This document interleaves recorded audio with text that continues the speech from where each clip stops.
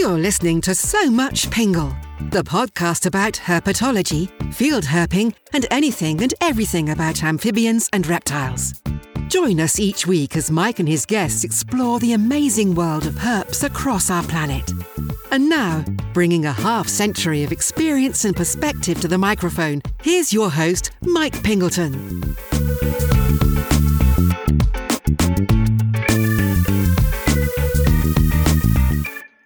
Hello, everyone, and welcome to the show. Mike Pingleton here, and I am your host for these proceedings. It's the week of the Thanksgiving holiday here in the U.S., and I hope you all remain safe and healthy. And if you're traveling this week, I wish you a safe journey. I've got a 20-pound turkey thawing in the fridge, and I'm going to spatchcock that sucker and throw it on my pellet smoker. So that's my favorite kind of bird watching right there. Okay, before we get to episode 52, I want to take a minute to thank all of the show's patrons, including our newest Patreon supporter, Alicia Ballard.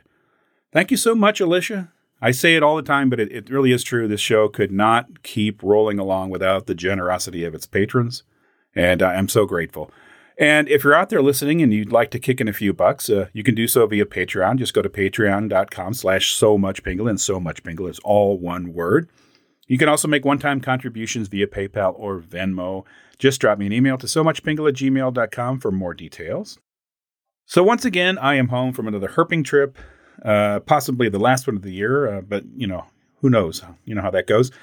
I was down in South Texas along the border, and I saw some cool herps down there, including my lifer Texas indigo, which I'm very happy about. And I got to see a really nice Texas coral snake one morning.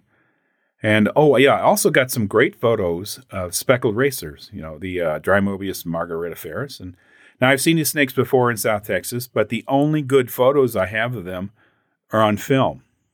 Yeah, that's right, film. So it's been a while. So I was happy to get some nice photos with my modern camera, and maybe I'll go back in 20 years or so to take, 3D photos or X-rays or CAT scans or whatever the next technological camera leap brings. I also spent my first couple days attempting to photograph aquatic turtles at various places around South Texas, soft shells and some of the gorgeous red ears down there. And the days just happened to coincide with a big birding festival down in the Rio Grande Valley. So everywhere I went, I ran into crowds of birders, or hordes of birders. There were a lot of birders down there. And now I have my long lens on my camera for shooting turtles, and it's good for lizards as well. And I have that on a hip lock, and I have my binoculars so I could spot turtles.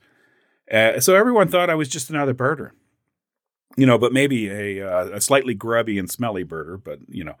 But the birders are very nice folks, and some of them would ask me things like, "Did you see the warbler?" And I'd say, "Well, yes, I did." And in some cases, it was true, because when you get a crowd of birders all pointing their binoculars at one spot, and, they're all oohing and eyeing, there's this general feeling of ecstasy in the air. Well, I'm going to go take a look, too, and see what all the excitement is about. So I saw some cool birds that way. But anyway, it was fun to be an undercover herper infiltrating the birder crowd for a couple of days. I actually did a good bit of South Texas birding back in the day, and so it was good to visit again with some of my favorite birds from down there, things like the green jay and Harris hawks, which are really cool, chachalacas, and the black-bellied whistling ducks, which are just gorgeous birds. Now let's get to this week's episode. So I made a trip to Florida in October, ostensibly to do some herping, and I had a great time with that, but I also scheduled an interview while I was down there, and so I spent one very fun evening with Dick Bartlett and his wife, Patty, along with Jake Scott. Now, if you've spent any time at all in the world of amphibians and reptiles, you know about Dick Bartlett. And many of you have at least one of the many books put out by Dick and Patty over the years. And while I was dreaming up this podcast back in 2019, I knew back then I wanted to get Dick and Patty on the show as guests. And I wanted to get Jake involved as well, since he and Dick travel a lot together. And I felt the three of them would play off each other during the conversation. And I think you'll agree that my intuition was spot on in that regard. Now, there's some bumps and thumps in the recording, as we all had to share two microphones, and it probably bothers me more than it bothers you. But I'm hoping to upgrade that over the holidays with some additional equipment. But sitting at the kitchen table and talking herps with Dick and Patty and Jake for a couple hours was an amazing experience. and I hope you enjoy it as much as I did. He was like, I don't know who this Mike Singleton character is, but I am definitely not doing an interview with him. Well, I don't hear from Mike enough to know him. You know, I try to he explain goes this to you. out here and he cohabits with Daniel Dye and doesn't come to see you or me. You know, yeah, I know. It's disappointing. Ouch. I can't even explain that I didn't have enough time. I drove down. I drove all the way from Illinois. So So 2 long days? yeah. How was traffic? Were people behaving like sapient beings? Were they doing jerky stuff? Yes and yes. Yeah. Well, Okay. Oh, I had a great interview, Mike. Thank you for coming. take the cookies. Yeah, you want to go to Sonny's for lunch? If they're open at 7 for lunch. Dickney's the early bird special. So Okay. Well, what I'll do is I'll just start it off. And we're already recording. I usually like to shrink these down, but so we're sitting around the kitchen table, or is this the dining room table? Yes. I'm not sure. Multi-purpose table. More multi-purpose table in the hall of Dick and Patty Bartlett, and also with us today is Jake Scott, and we're just going to have a conversation today. And I'm gonna put on my interviewer hat here and pretend I know what the heck I'm doing here. But one of the things, a lot of people, if they don't know you, Dick, they know about you. Or they've read one of your books, or you're a familiar name. But for me, one of the things that I'm really curious about is how the heck did you get started with this? I mean, you're a kid in Massachusetts, right? In Massachusetts, in Springfield, Massachusetts, and I think the first herp that I really remember was a Fowler's toad. I was about 3.5 or 4 years old, and he was my sandbox playmate. Wow. Okay. So not a cat; it was a toad. Well, we had dogs, but my parents never had cats, or seldom had cats, because we had dogs that didn't like cats. So if we got a cat, it didn't last long. But the toads hung around. The toad lasted. Okay. So that was it. And so you were just sort of, from there you were, When I was growing up, there was a good bus system in Massachusetts, and I used to get on the bus and go from one place to another, or get on my bike and go one place to the other. And we lived very close to a well-known mountain whose name I won't mention at this time, that had a thriving population of copperheads, northern copperheads, and a smaller population of timber rattlesnakes. Oh, wow. And so those were two of my playmates when I was growing up. I could get on the bus and go over to the edge of the mountain, then walk up a pathway and be right there amidst what I wanted to be amidst. Herping by bus. Herping by bus. Or by bicycle. But you also had a teacher friend who... That was later on. That was Gordy Johnston. Right. Okay. we can talk about that, but we can also talk about Dr. Seuss. Well, what about Dr. Seuss? You seem to be the one that's talking about him.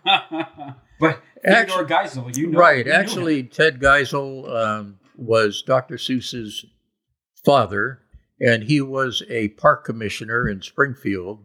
And through Dr. Seuss, through Ted Seuss, I got to meet Dr. Seuss, and it worked out very well. He was rather interested in little beings, not necessarily reptiles and amphibians, but little mammals. And he spent some time at the local zoo, which was Forest Park.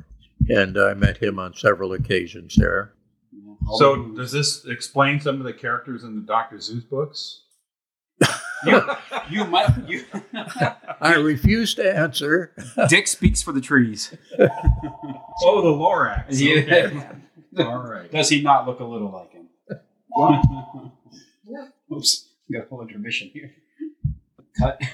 Yeah, I can cut that. Yeah, you can. No, Or I can continue on. Yeah. Yeah. She's Sometimes he walks out the door and just keeps going, so I never know. Oh, They track her down. robocall. It's pointless to talk to them. Robots rule the world. Yeah. So herping by bus and Dr. Seuss, it sounds like you were off to a auspicious start. Yeah, Dr. Seuss's name, of course, was Ted Geisel. Right. And but Forest Park was my home away from home. There had a lot of little open ponds there that were filled with Midland and eastern painted turtles and northern snapping turtles. Stink pots or common musk turtles. So there was always something for me to do, and they had little paddle boats that you could take and go around Porter Lake and see what you wanted to see around there. We lived right next to a small pond that Jefferson salamanders and spotted salamanders emerged in the spring and frequented. So I had a pretty broad view of wildlife in the area. We also had pet woodchucks and pet raccoons and pet opossums and a little bit of everything. So that kind of explains the pet rabbit and the pet muntjac and the... The pet rabbit, I have to say, was my doing. Oh, okay. I got a call from a publisher who said, "What do you know about rabbits?" And having never ever held one, I said, "I know everything there is to know about rabbits. How can I help you?" She said, "Well, send me a proposal for how to train your rabbit." So that's how I got started in rabbits. She did the same thing with hamsters, Mike. She said she had never had a pet hamster. And I said, well, everybody needs a pet hamster. So we went to a flea market. And there was a pet hamster there, and she came back with it. And then she came back with 6 more. And eventually we wound up with a total of 114. And we used one of those rodent racks, stacked rodent racks like we use for raising mice. Only we had hamsters. And then she wrote a book on hamsters, on keeping hamsters. So it worked out well. Good rodents. Yes. I'm gonna hold that because I want to get back to this book Childhood writing business, and I do want to touch base on that. Herping by bus, and then bicycle and things like that. I know you were a big birder back then too, right? I was. As a matter of fact, I used to have long discussions with the school teachers and even the superintendent of the school, and who insisted that I should be in school at this time rather than sitting on a hill looking at mourning warblers or Blackburnian warblers or something such as that, and I never could agree with them. So got suspended. Yeah, Dick didn't go to school much. I didn't go to school much, and that's why my page on Facebook says a kindergarten dropout. In those days, if you didn't show up, you just didn't show up. There was not the system that's in place today for tardism and truancy. On the run at an early age. And never stopped. So eventually you're old enough to get a driver's license, and then you can do more things. Which I did do, and I had a very good friend who I met at that time, and that was E. Gordy Johnston, who was a school teacher in Springfield, Massachusetts, and eventually moved down to Ringwood, New Jersey.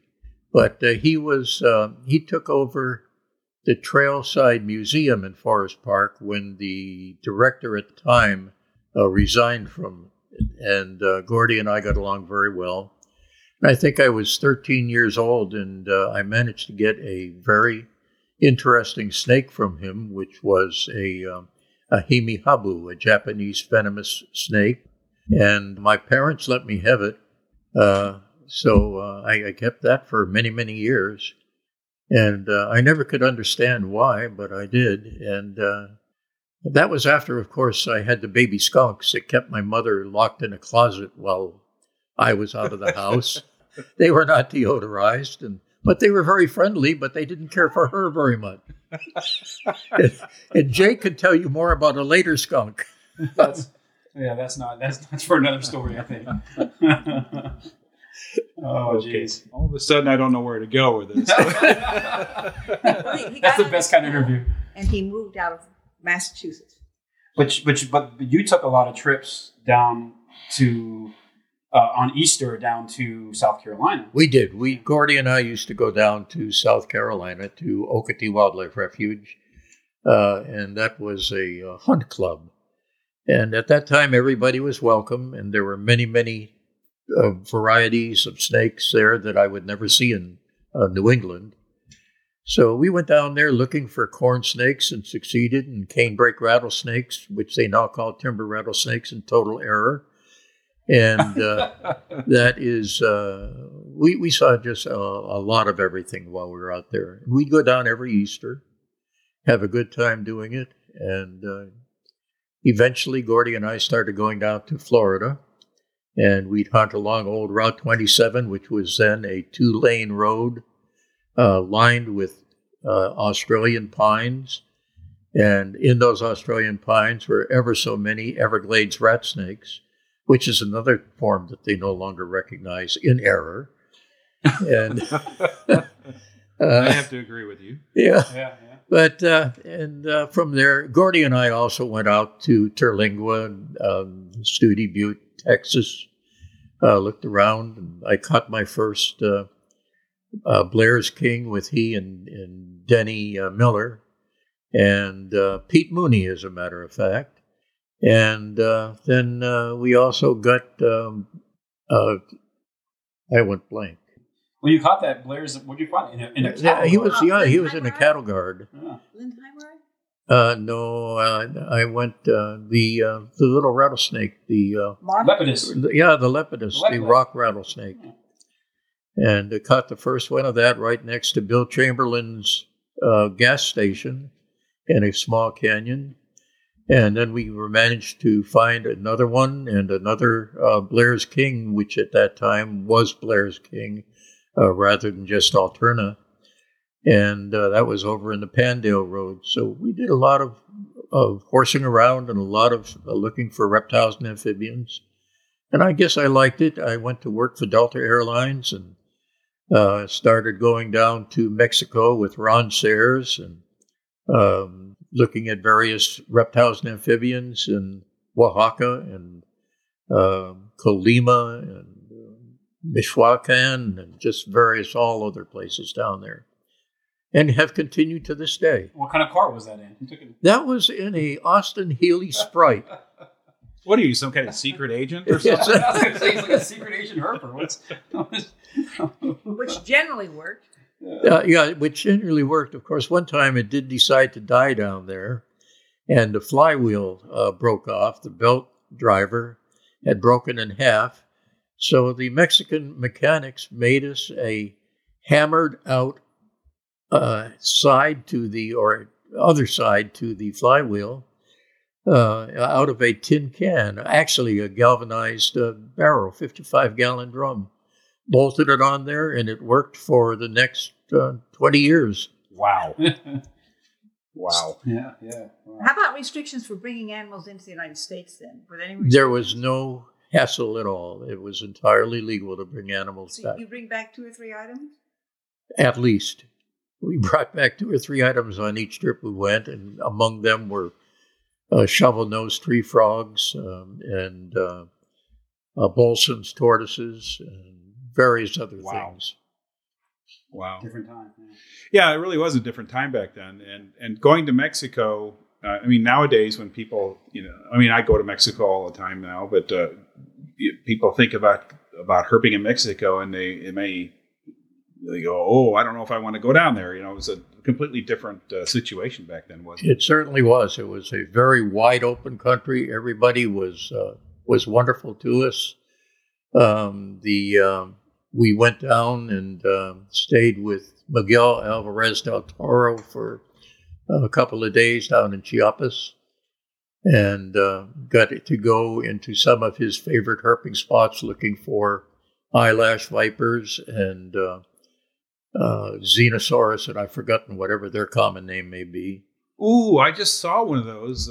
Did you? Yeah. In Veracruz this year. This one, the one we got was Xenosaurus grandis. And I think that's the one we got. Those things look like Godzilla or something. They do. They look like a gecko crossed with Godzilla. Yeah, that's pretty good. Yeah. Wow. So was Chiapas about as far south as you got it? Did you go further south? That was as far as Ron and I went.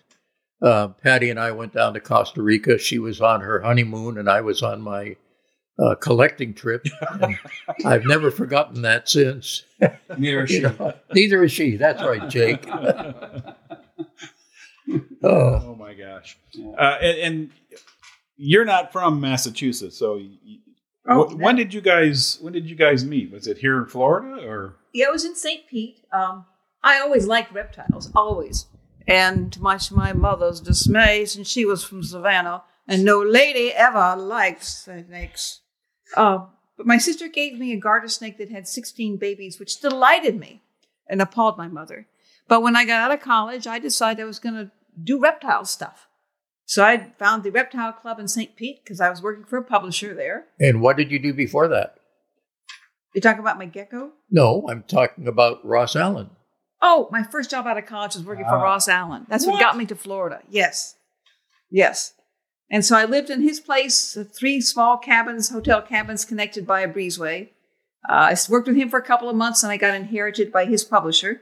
Then I worked for Great Outdoors Publishing, and that was when I met Dick, the Reptile Club meeting. I didn't know there were reptile clubs. I'd never seen a reptile club as a kid. I would have been beyond delight to find a reptile club. And so that's where I met Dick. And it went downhill from there, right? We're almost at the bottom of that hill. I'm not touching that one with a 10-foot pole. So when I was a kid in the early 70s, you could write to Ross Allen and you could get a price list, and you would sell like corn snakes by the foot. Right. And indigo snakes, probably. Yeah, indigos, and then you could get like a care sheet. Oh, yeah.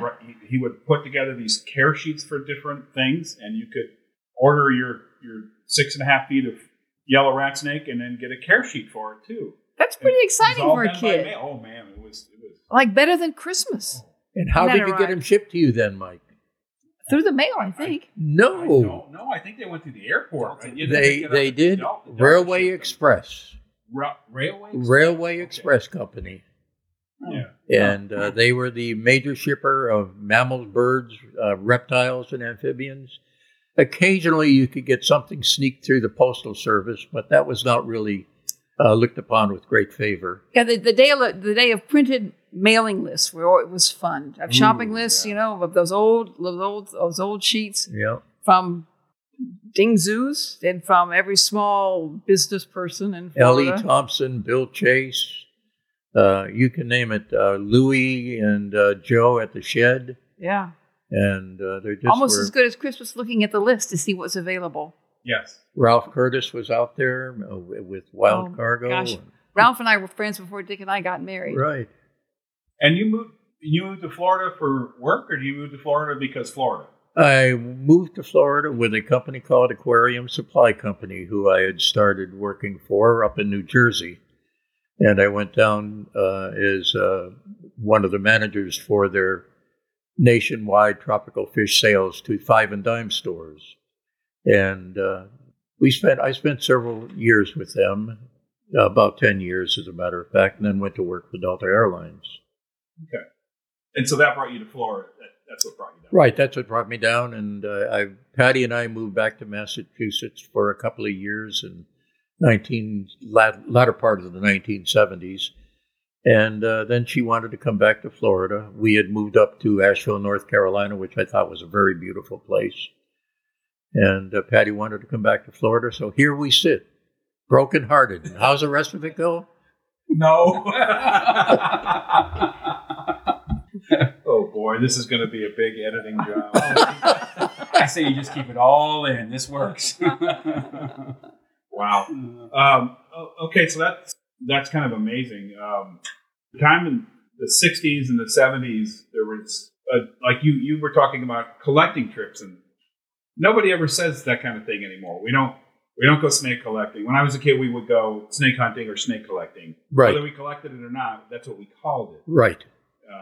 And Dick still does say that. Yeah. And it's just, but it's a different time because now people go out and do this. They never bring anything home. They just take a picture of it and go home. So we hope. Collect photos. Well, the thing is, Mike, that a lot of people do this surreptitiously still.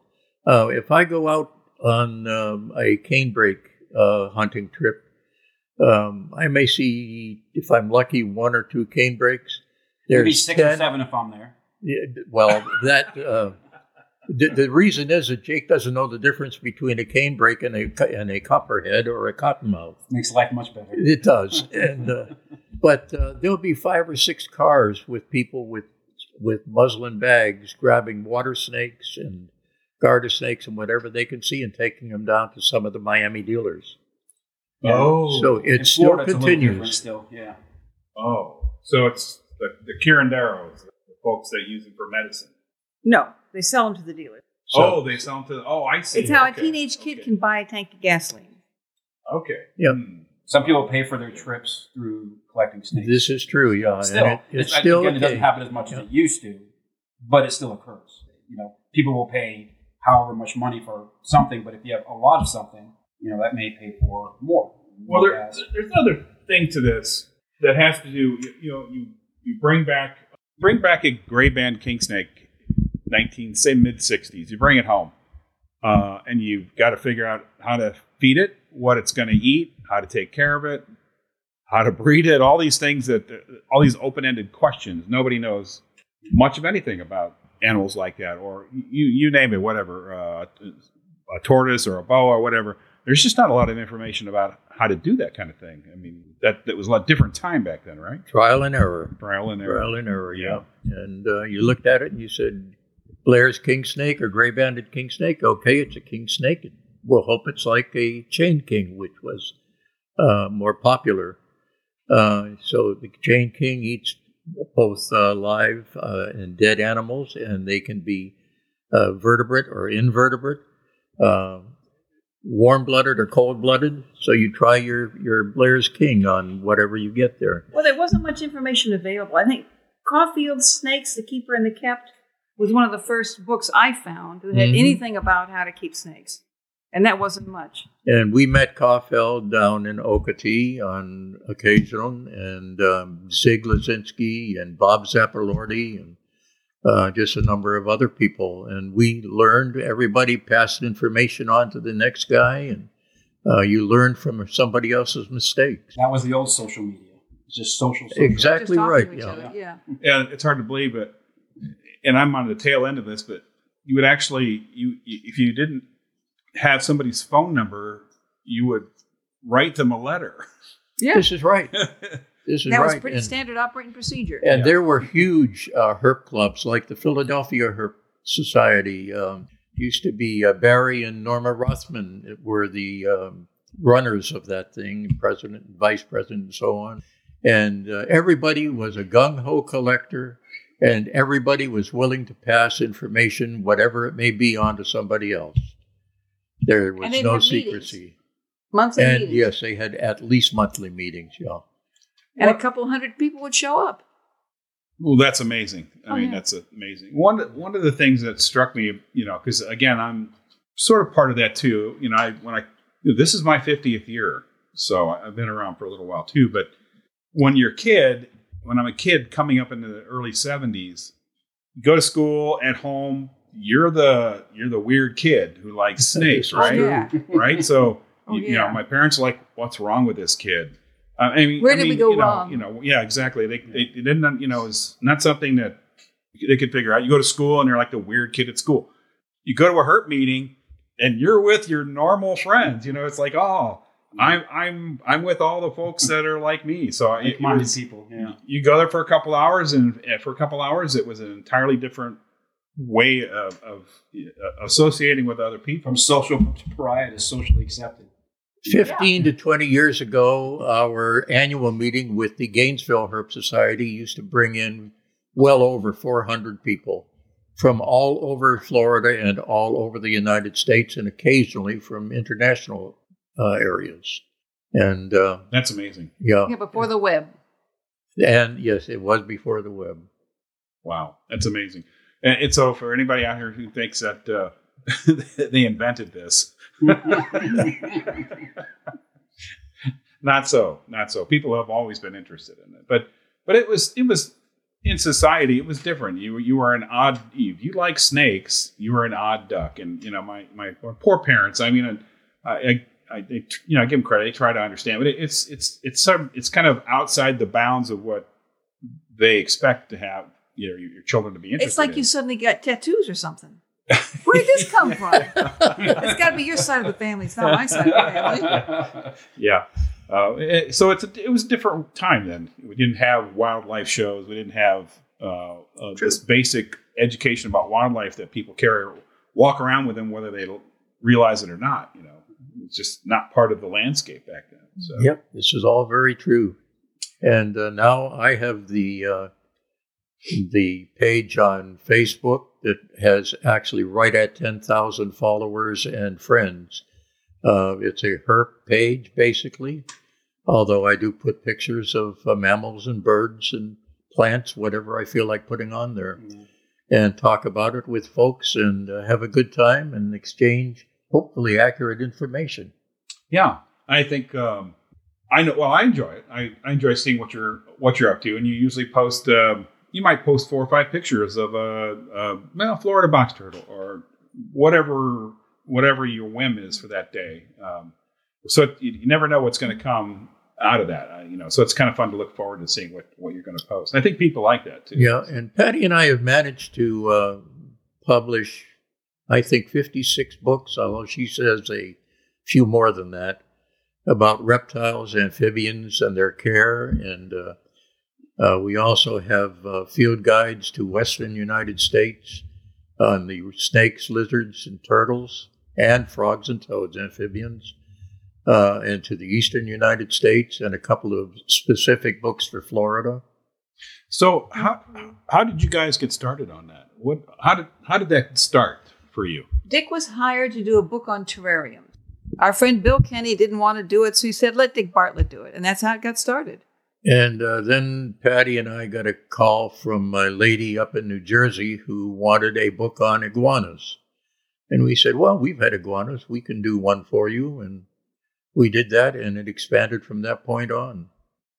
And you remember the days when iguanas were considered pets? Green iguanas? Yes. It became a whole new sub-industry. Oh, my God. Blues, albinos. I remember that as well. Most of us can show off the scars we have from bites. Yeah. Oh man.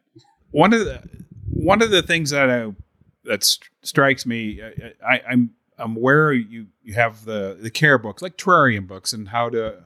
Yeah, you have some good. I have a number of them myself at home, and they're really good books.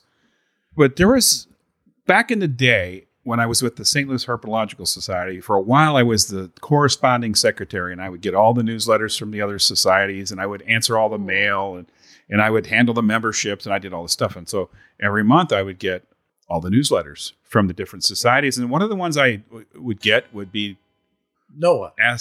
Notes from NOAA.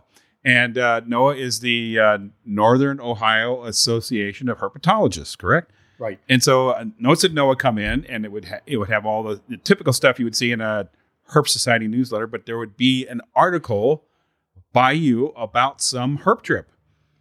And Notes from the field. Notes from the field with Reptiles Magazine. Yeah, and so you continue that with Reptiles Magazine. I had right. 15 years writing monthly for Reptiles, and I had probably 10 years or more with NOAA on a monthly basis, and just NOAA's enjoying a the great whole group. bunch of it. So I'm not the only one that thinks or has said this. I've talked to people about, and some of those stories have been collected in a volume called "In Search of Amphibians and Reptiles," which is a big book for her people. They love that book, and I'll talk to somebody, and what they'll say is I just like the way the book, each story opens. It'd be like, it was a warm spring day, Easter weekend, and Gordy Johnston and I were chugging our way, down south towards the New Jersey Pine Barrens or whatever it was. But you always had this nice flair for describing the scene. You really put us, the reader, in that place, and in a different time, really, because it was a different time and place for that kind of thing. But I hear this not just from me and one or two other people. I've heard this many times, and people just love the way you describe those situations. And so, where did that come from? Is that a natural thing? I would guess it has to be, Mike. I certainly had no training in it. He read a lot of early adventurers books, like Osa Johnson and the ones behind him, Yolendo. I can't read. Yeah, a lot by Raymond Ditmars and by... You read them all. Yeah, you name it. Karl Kauffeld's books. And by reading, as you well know, you model your life. You know, you read books by people you admire and you say, well, that's how they act here. That's how they act here. And you tend to form your life around the life you know of from the person in the book. Of course, none of those guys ever got divorced or in a car wreck or ran over a dog or anything. They just all had great lives. The guy who married Alexander Graham Bell's daughter. Oh, the garden guy. Don't ask me. Fairchild? Fairchild, yes, Fairchild. George Fairchild married very well. He married Alexander Graham Bell's daughter. He had a custom-made Chinese junk built, and he ventured into the world collecting plants. Okay. Who wouldn't like a life like that? Amphibians. So, Okay. It can be translated. Yeah, I see. So that's the attraction. It's like, ooh, I want to have those experiences. Oh, yeah. Wonderful experiences in the wild with plants or animals. And birds. Ditmars could turn a phrase too. He was in his, he was a newspaper man for a while, so he had that knack for turning a phrase and describing a scene too. So. Yeah, I grew up also with an old naturalist by the name of Thornton W. Burgess, who lived in a beautiful house on a little trickling stream that he called Laughing Brook in Hamden, Massachusetts. And I was able to go down there and talk with him. He wrote many bedtime stories of basically of mammals and birds. Jerry Muskrat, Little Joe Otter, you name it. Everything had a name and everything was accurately portrayed, but in a friendly way. So a lot of this made a big difference to me, Mike. Okay. So it kind of stuck in your mind? It did, as a matter of fact, yeah. Wow. Okay. So flash forward, it's one thing to write a book about iguanas. It's another thing to write a field guide. That's got to be, to me, that's a tough assignment. I mean, that couldn't have been easy to write your first field guide. Well, the field guides were kind of an afterthought with the university. We did one with the Amazon, because as you know, right. Patty and I started going down the Amazon on a fairly regular basis with Devin Graham. And I put together a book on the reptiles and amphibians that we saw down there over a period of about 10 or 15 years. And from that point on, it was easy. The university was available, and the books were acceptable to them. So we decided to do it. I did not care for the way that they broke it up by snakes, and then a second volume by lizards and turtles, and a third by amphibians. But it all worked out well, and we were able to get the United States covered. And fortunately, I had taken pictures at reptile and amphibian dealers from as long as I can remember. And also traveling across the country, I started to partially know how to use a camera. And then we had pictures of all of the known species and subspecies that I was able to put together with the text. So Patty helped with all of this. She did most of the proofreading and the days with editing. film when you take an entire roll of film and not know if any picture turned out. Oh yeah. And you get back from your Texas trip, and son of a gun, there you've paid for the developing on 6 rolls of film, and nothing works. Yeah. Oh my word! I remember those days. I remember, you get back, you get your packet of photos back.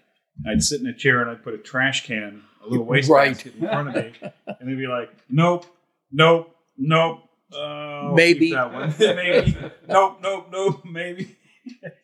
Oh man, it was $60 for 6 rolls of film and $60 to get them developed. That must have been horrible, guys. I'm sorry. Yeah, and I had 135 the first trip I made to Amazon. 36 exposure rolls. Oh my gosh. That's what I said. I said, "Oh my gosh, you got to be kidding!" Oh God. He said, "This was the Amazon." Yeah. Well, you can understand. This is the Amazon. So, how did you come to go to the Amazon the first time? What how did that come to pass? Well, I went down there with Bill Lamar and Green Tracks, and I decided I didn't care for the politics there, and turned around and had an opportunity to meet Devin Graham, and at that time it was Albert Slugowski that had started the Amazon trips that you and I are now on, or that you are on and I was on. So it just expanded from that point on. I made trips across the country talking to college students and high school students about the enjoyment of going on trips like this, seeing reptiles, amphibians, birds, and mammals. And we just went from that point on. He sold me. You were easy. It took a couple years, but you think he could write a book with paint a picture? He painted a picture every day in the car with me about how great the Amazon was. Listen, there's hardly anything more interesting than waking up in the Amazon. I don't regret it. It's a high. Yeah, I don't regret it. Well, I remember we put together a Midwest Herp Symposium way back in the day, in 1987, I think it was, and we invited you to come speak. And you drove all the way up from Florida, but bless your heart, and you brought 2 slide projectors, and we had 2 screens going, and you would just it was like you gave us both barrels. That's correct. It was like boom, boom, boom, back and forth, these different pictures, and you just kind of, for at least to me, you just kind of blew me away. I had never seen. Yeah, you hear about the boa in the Amazon or the anaconda, and you were showing stuff I had never heard of. Just this awesome array of frogs and snakes and lizards, and it was like, oh, I got to do this. I got to go down there, and of course, it took me a few years, but I think every so often I would either run into you or communicate with you, and you'd say, "When are you coming down, Mike?" And so you just kind of kept turning the screws a little bit, and eventually I did go down in 2011, I think, was my first trip down. So, and every day was perfect. Absolutely, every day was perfect, and every evening was perfect. We'd come back and eat lunch, and then take a nap, and then go out again, then come back and eat supper, and then go out again. You remember those nights? Trying to find items in your flashlight when it's pitch black and the insects are singing so loudly you can hardly hear yourself think. And there's a rush down at the end of the trail, and they found something. Say, Segundo, there's an Amazon tree boa up there. Can you get it for me? And up the tree, Segundo would go. He'd say, "Si, Senor Dick." And he'd go up the tree and come down bleeding with one hand holding the Amazon tree boa, the other one hoping that he was holding onto a limb that would get him down. And we did that for years and years and years and had a great time doing it. Well, when you guys first started going down there, the facilities... We're small. Yeah, I mean, we're talking what we call the field stations nowadays. Kerosene lights. There were no electricity at all. There was, as a female, there wasn't a mirror in the entire camp. Which really didn't bother me. Well, as a female, you comb your hair. You don't want to see yourself in the Amazon. I had no idea what I looked like, and it didn't matter. And of course, outhouses. Who cares? Who would spend so much time in an outhouse anywhere? And showers outside, with a palisade fence around you. You look up at the stars. It was so gorgeous. And of course, nothing was heated. So you're showering in Amazon River water, so you don't shower a long time. And of course, you don't open your mouth. No gulps. But the fun time was when breathtakingly beautiful. we had a Patagonian Express come up and drop the temperature around the rainforest itself down to 56 degrees. And that lasted for 2 days. And it was interesting because it was 56 where you could look up and see the sky, and then you walk into the rainforest, and it was still 78 to 80 degrees there. Holds the heat. And it held the heat. Patty found a 12-foot-long anaconda at that time, a green anaconda, that had just eaten probably something the size of a capybara. Well, I didn't exactly find him. He was lying in a stream, impossible for him to move. It was so cold that the poor little thing couldn't move. Poor little thing. Yeah. And it did not want to be bothered. It was ready to do battle.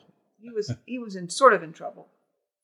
And we found everything from that point on. We had the crocodile tegus and crocodile lizards And crocodiles themselves and caiman. Not remember that crocodiles, trip. actually. Remember but Louisa, the laundress?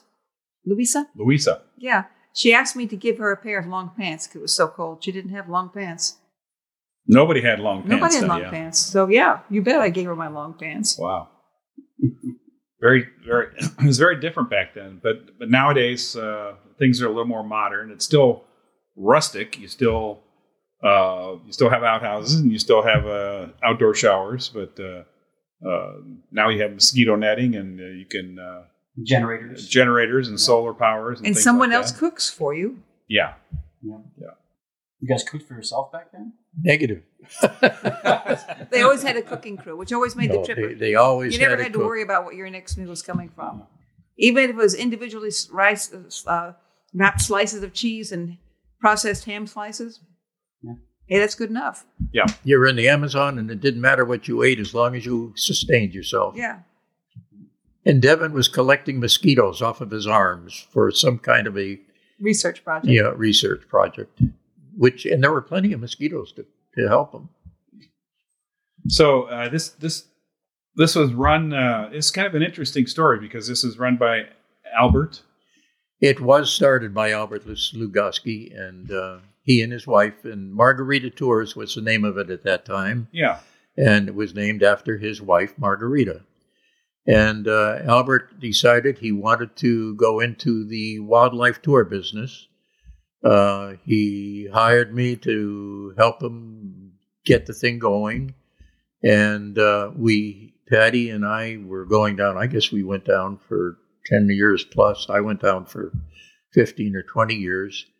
I knew a lot of the area because I had a pet store a long time before and had gone through a lot of Colombia and Peru and part of Brazil, collecting and buying animals for the pet store. So I was relatively familiar with Iquitos and Leticia. And then Albert decided one day he wanted to go down the Putumayo River on the border of Peru and Colombia. And he managed to get the big tour boat down there. And took us for a week tour down on the Putumayo. Had a great time collecting and looking at discus tropical fish. Oh, wow. And angelfish and various things, and finding reptiles and amphibians along the way. Holy cow. And then got the boat back up. He got the boat up himself. We flew out. He hired the Peruvian Air Force to carry us down on a seaplane and landed in the Rio Putumayo. And then we came back. They picked us up and brought us back to Iquitos and had a wonderful time doing it. I just want to point out that this is a very small club of people who've been able to hire out the Air Force of any country, period. That's a small club. I didn't think it was possible. I was pretty sure we were going to be kidnapped, but we weren't. And Albert had gone over into Colombia and talked with the guerrillas at that time, too. He had made a trip a week before we did, and he made a few payoffs here and there and assured that we were going to be able to not only land, but also to leave after we had landed. So it worked out. There was a lot of planning. Didn't we stay off of one side of the river? Yes, we could not go onto the Colombian side. And we stayed on the Peruvian side and had a wonderful time doing that. Wow. Albert sounds like quite a character, too. Albert is a character, was a character, and I believe he still is. He's doing, I think he's about 90 or 92 years old now. Oh, he's still going strong. Okay. Yeah. And Wow. He and his wife now have turned the whole company over to Devon, and it's whatever they're calling Amazon Eco Tours or whatever. Yeah, MT Amazon Echo Okay, Tours, Margarita Tours. Yeah. Cool. Yeah. And we had Devin on the show when we went to Paraguay. Yeah, we did. Devin came with us, and so we Great interpreter. Yeah, he was. He must did have a been a great blast. job. Yeah, he did. And of course, if you're out with Devin, you're going to be birding. You're right about that. Whether you're a birder or not. So it was great. He showed us some. I mean, I saw some cool birds, but I saw more because Devin was there. Yeah. Devin's doctorate was on a tiny group of birds that were tinier than the group. They were a infinitesimal-sized flycatcher in Costa Rica. Oh, wow. And Myonectes was the name of him. And where did Myonectes come from? We used it for something down there, Jake. And I don't remember. Well, it doesn't matter. Can't recall. God, that name sounds familiar to me. Yeah. But Oh, that used to be Devin's email name. That's what it was. That's Yeah. what it was. Yeah, yeah. He's quite a character, and he's been. Well, I have to say too that, and this is an opportunity just for me to, whether we're recording or not, but I came down in 2011 as a paying customer, and about third day, it was the third day before I could speak. I think I was in shock. I was overwhelmed, and it was so amazing. And then I wouldn't shut up, and every day I'd be like, Dick, what's this? What's this? What's this frog? What was that again? And so I know I must have bugged the crap out of you, but That's what we're there for. yeah. You're a good field companion. But, You carried your own weight the whole time, though. Well, then I came back 2 years later, and I'm like, I got to go back because I didn't see enough, and I went back, and then I knew enough. I think that I could help other people too. You did well. Yeah. And I was I was on that trip. yeah, 2015. yeah. So I was a little handy, except for that incident where I put the tarantula in somebody's. Well, we won't Tampa, talk but- about that. That's a story that I can't tell on the It's microphone. Pingleton After Dark. But anyway, but other than that, it was. I really enjoy coming down here, and so I'm thinking I'm going to come down here every couple of years. But then I got invited to come down and be function as a guide, and I want to say thank you so much for You're very welcome. You were recommending me and thank you. bringing me on board because it's What a kick in the head for you. Oh, I mean, my man. gosh. it- I've been so proud of you, though. Mike, you've done such a good job with it. You've been Well, so thank you. conscientious yeah. and so careful. And yet you're a great field companion.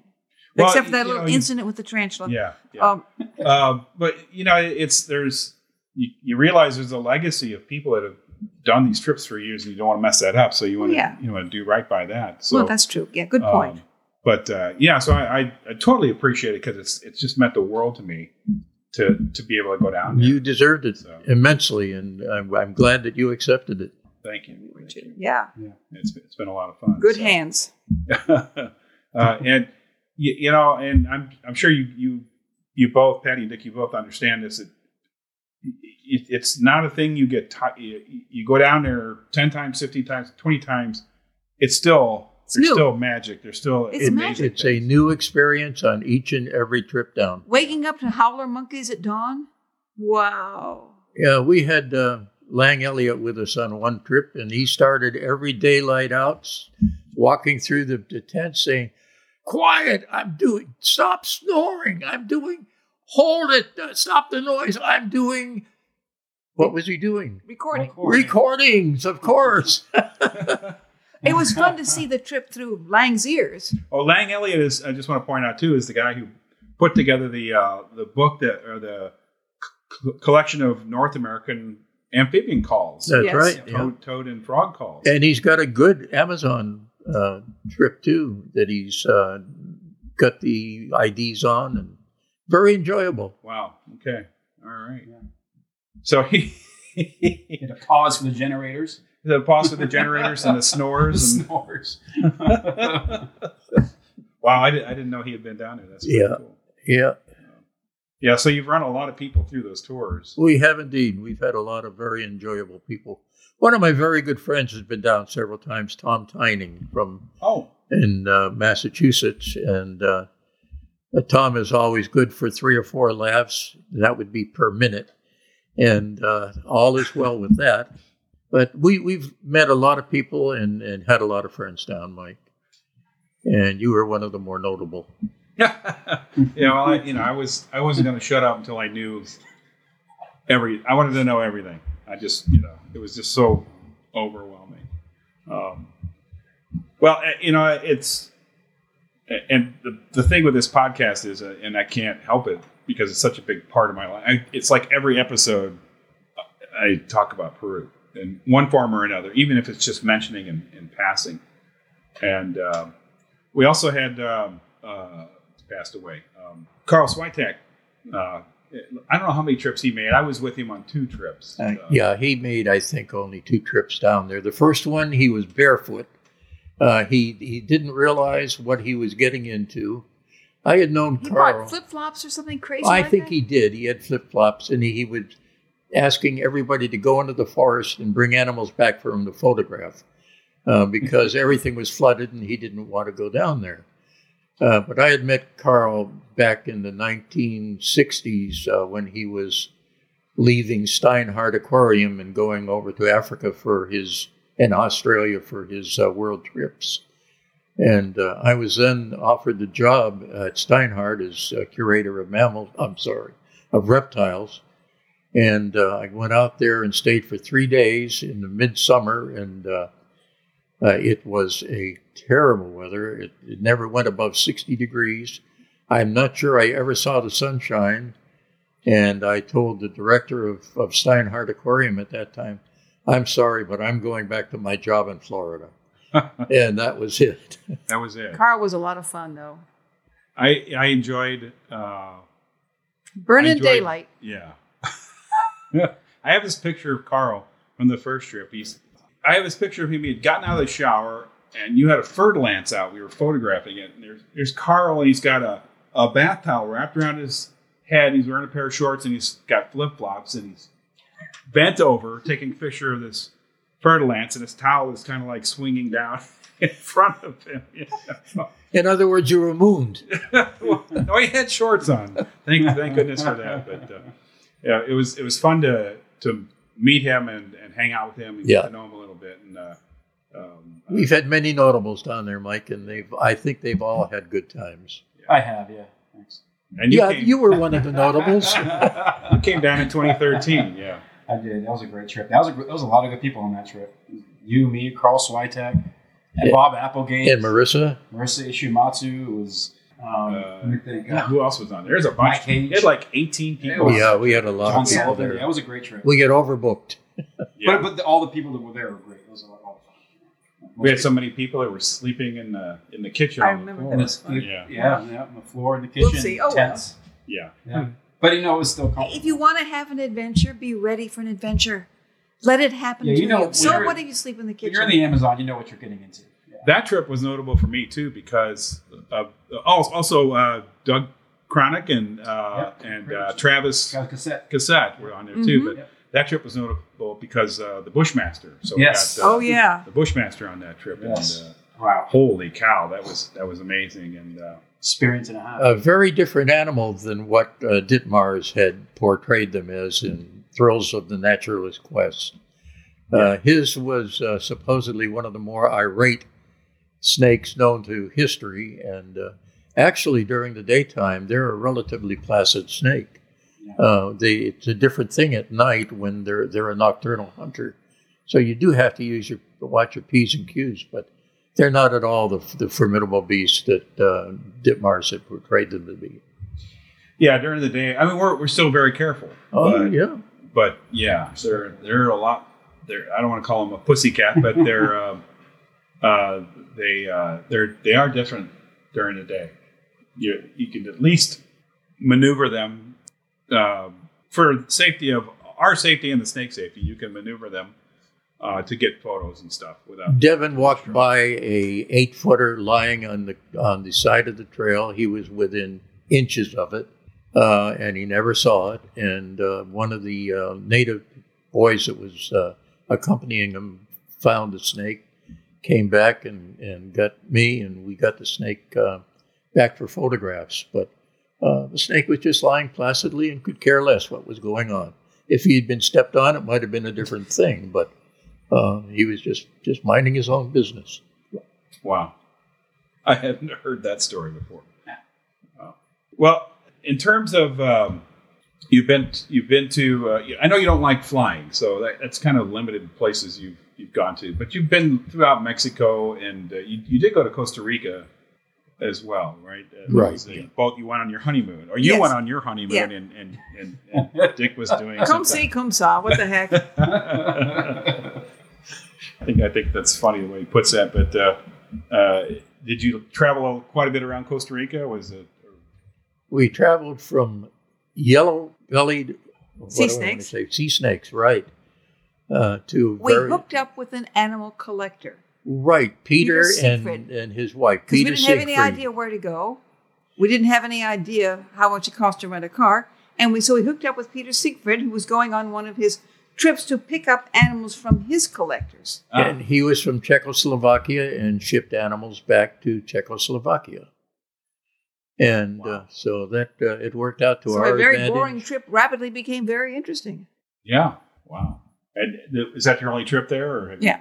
Okay. We went later with Bill Lamar, didn't we? Yes. Okay. Yeah, and he was collecting sea That snakes. was not the most memorable trip then. Well, no, the first one's always the most memorable. Yeah. Okay. We did see what Louis Porras was on that second trip, and we did see a black-headed bushmaster. Oh wow. Yeah, and several of the various Ferdinand types, the various pit vipers, eyelash vipers. We saw a lot of very nice things.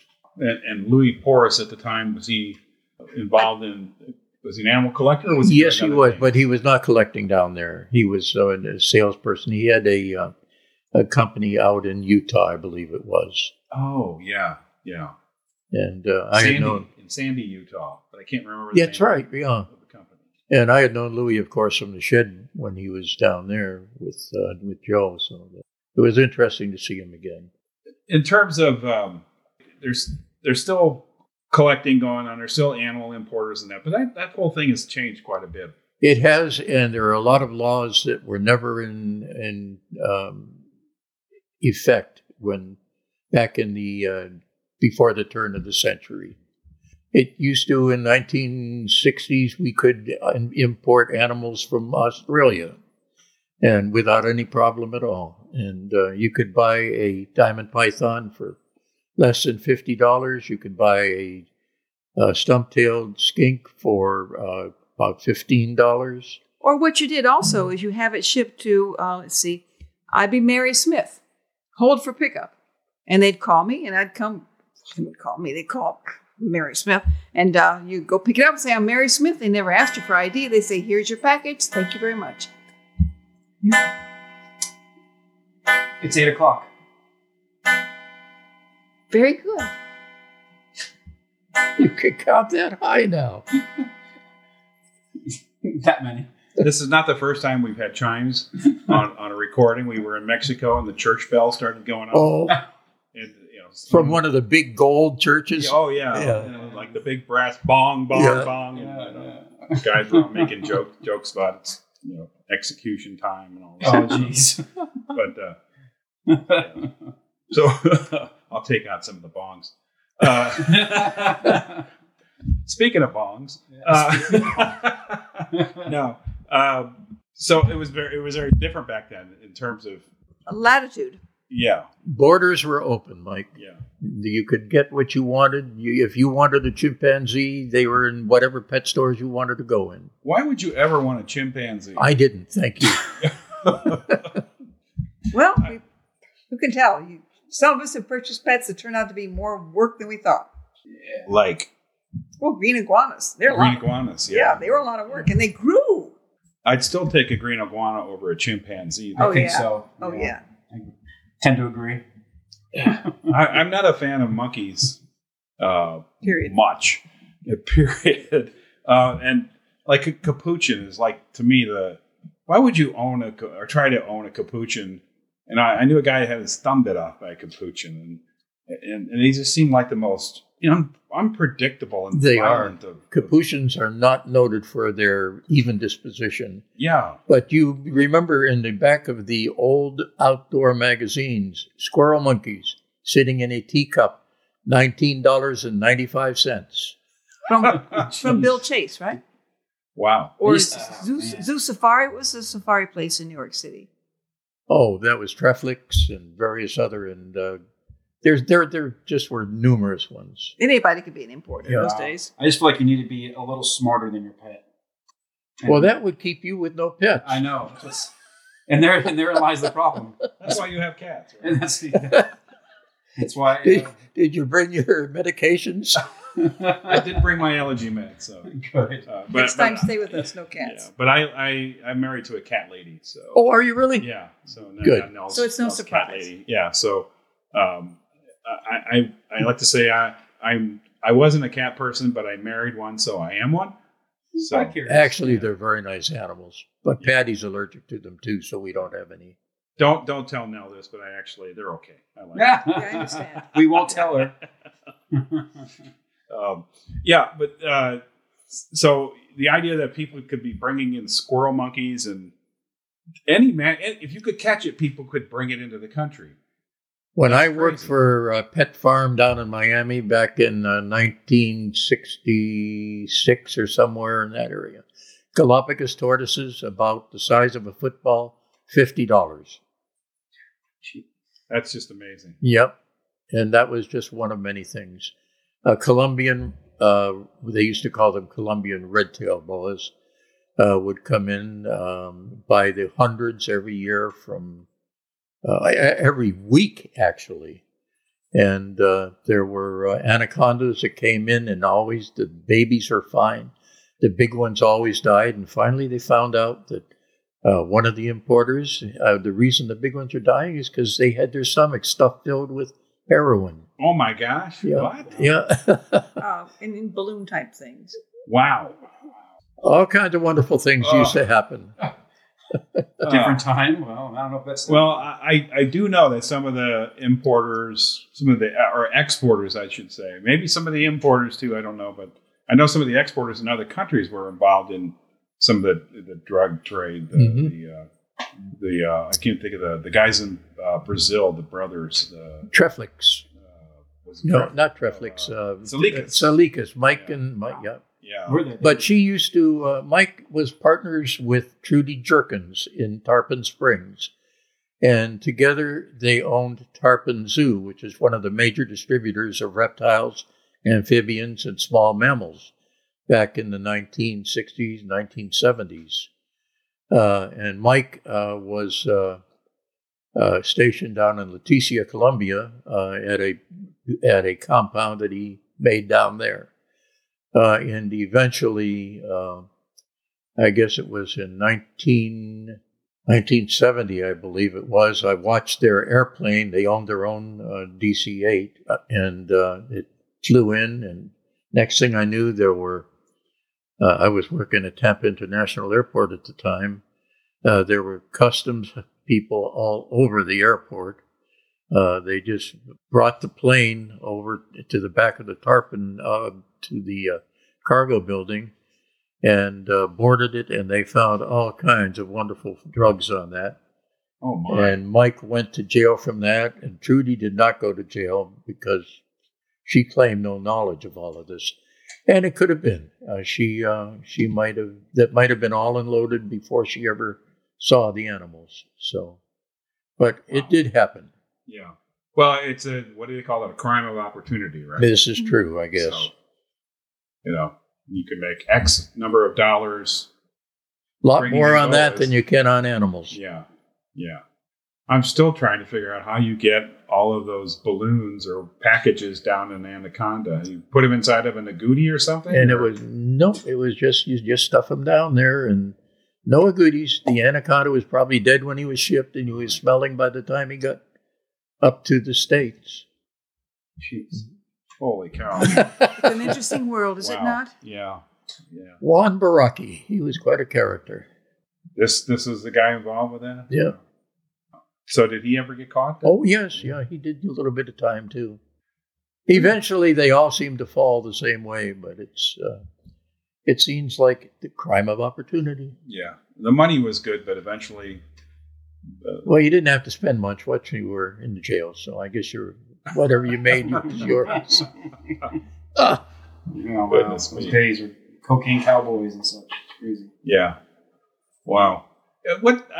I'm going to say this is because of the things you kept as a child and the books you read as a child, you have this interest in, I'm going to say odd animals. You have a muntjac here, and you've kept tortoises, and you have this and that. You have a selection of things. But what's the nuttiest thing you ever tried to keep? My wife? Besides Patty. I knew that was coming. She kept you. Don't get that wrong. I knew that was coming, so I was going to hit that on. I really don't know whether I'd call anything nuttiest. I have a wide the peccary interest was not a good idea. What was? The peccary was not a good idea. Oh, we had Percy the peccary. Emu was not a good idea. What about the bull? You had a bull. Yeah, we did. We had Elmer the bull. That was before my time. Oh, yeah. Oh.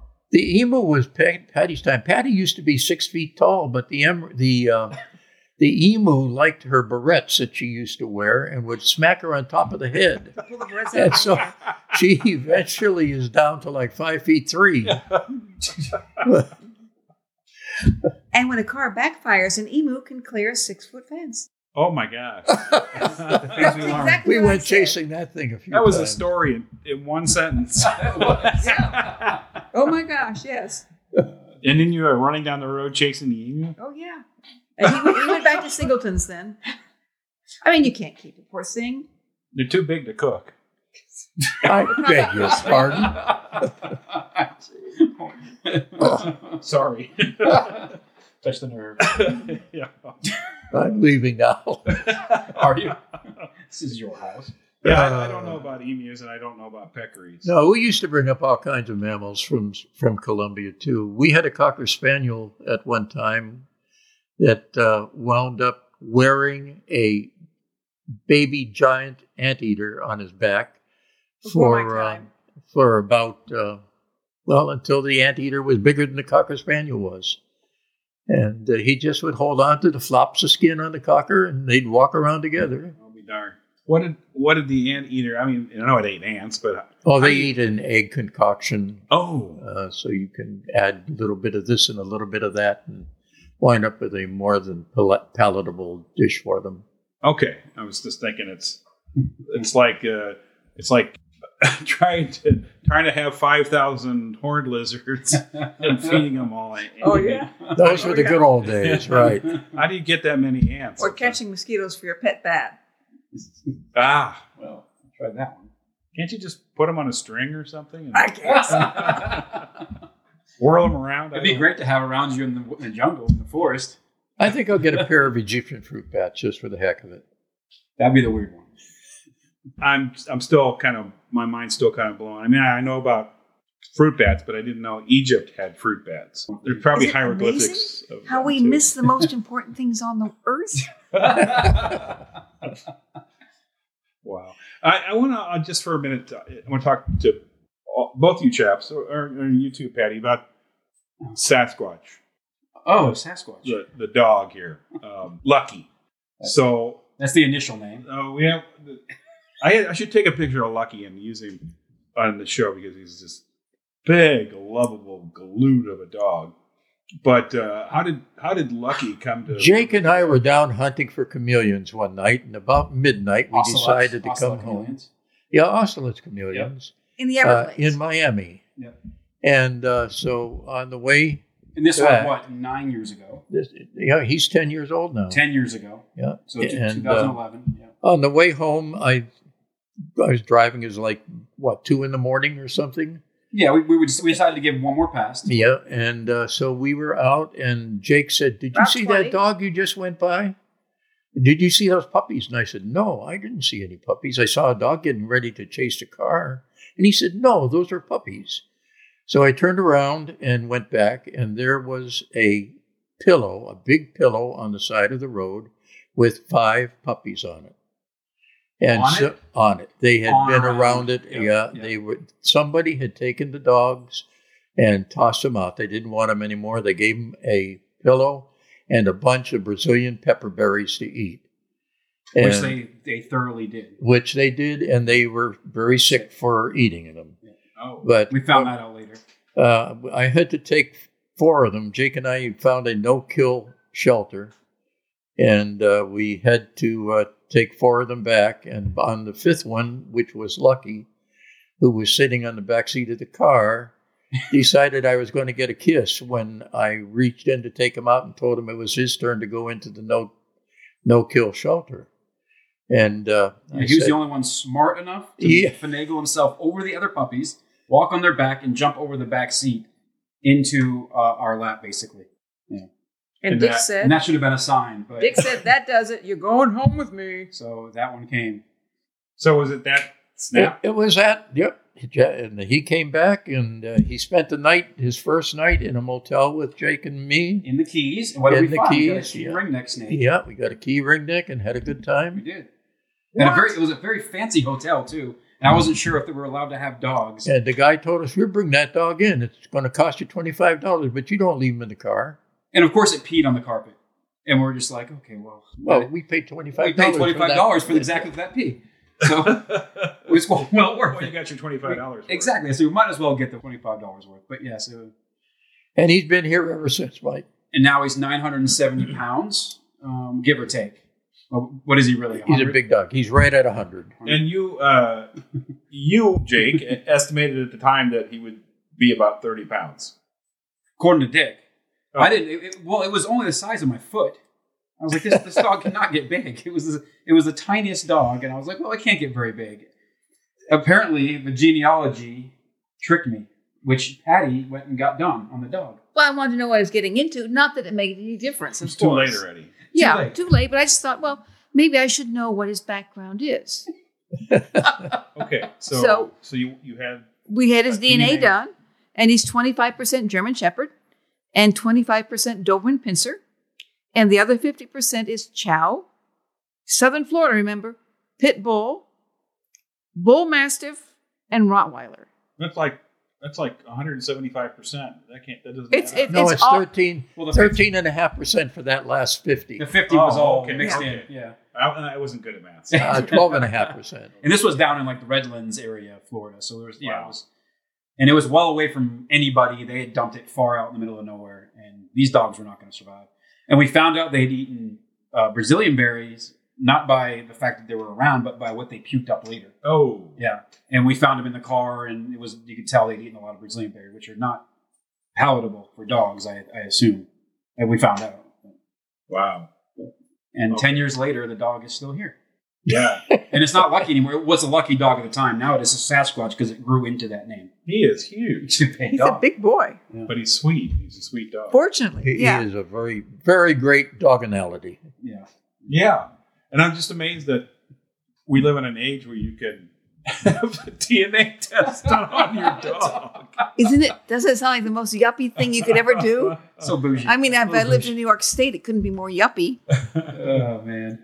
Oh, I'm looking around and eyeing the other animals and thinking, the rabbit is 25% Flemish, 25% Easter Bunny, 1% snowshoe. What percent is the muntjac?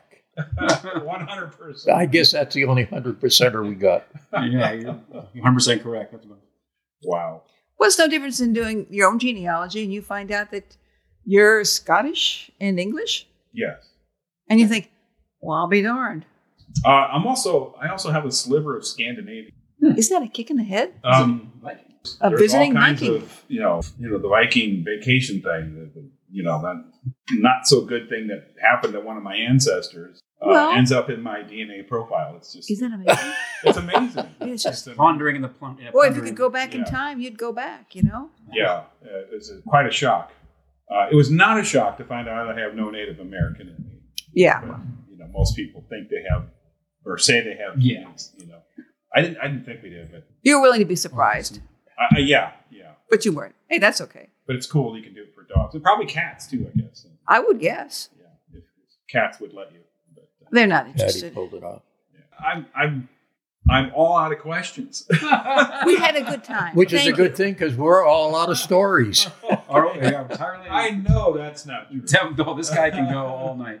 These are the stories. These are the things that I've heard a lot of these stories in the past, obviously, but I'm the improper depository of these stories. Well, let's talk about that for a minute too, because Dick, you've had a number of what I would call car partners over the years. You had Gordy, right, and Ron, and Denny, and Jake, and you had Kenny Ray, and so it's trickled down to me.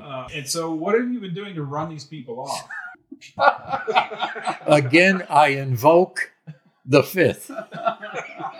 The thing that runs them off, I think, is because I get happy when I'm on a trip and I just sing and yodel all the way. Country music from 1950s. Yes, he does. I know. I always know when we're in West Texas because as soon as we get over that line in West Texas, Marty Robbins comes on the radio. Oh yeah, we hear a little Marty Robbins. That's how. And Hank Snow. Yeah. Ernie Tubb. Yep.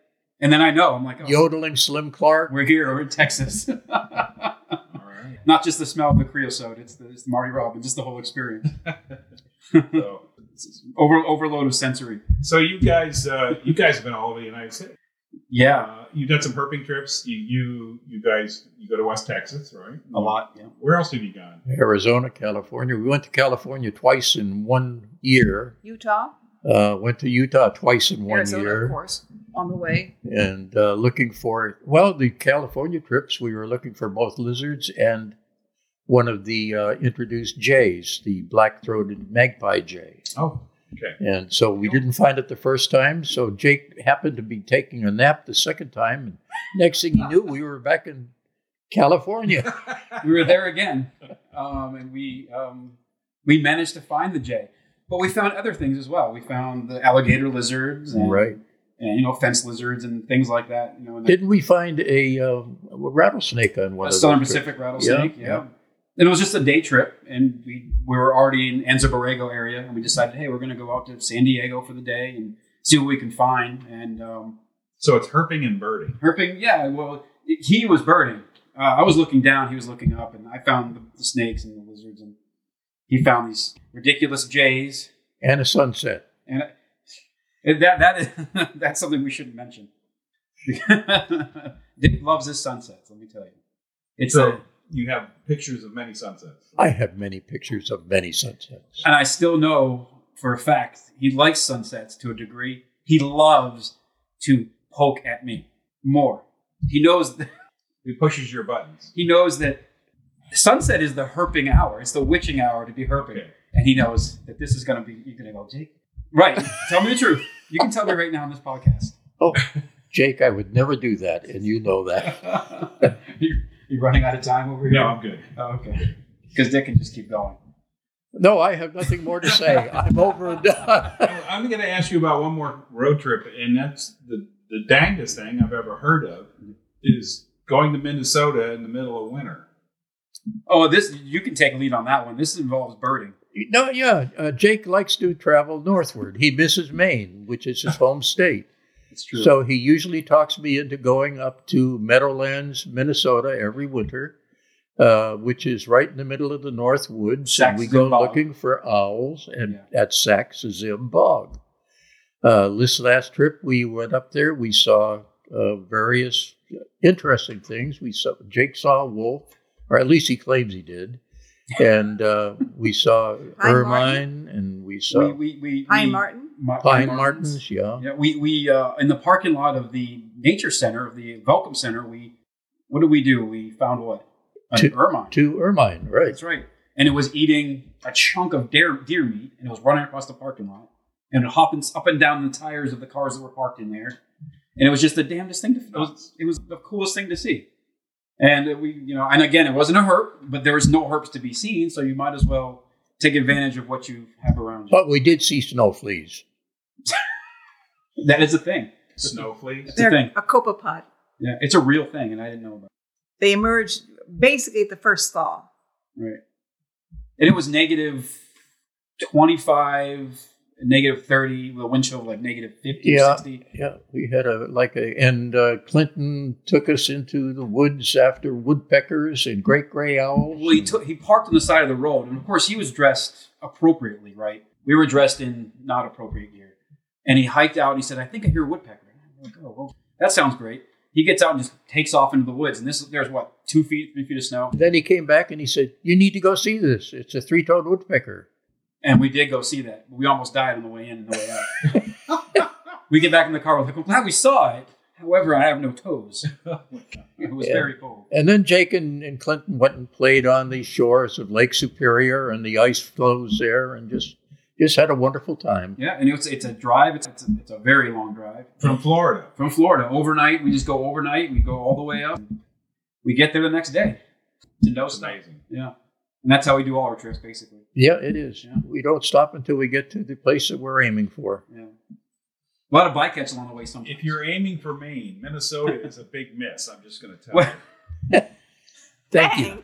it's only the cold that reminds me. I've been wondering about that for a long time, Mike. I'm not. See, it's this Garmin, this dang GPS. They never send you the right direction, do they? Anyway, but.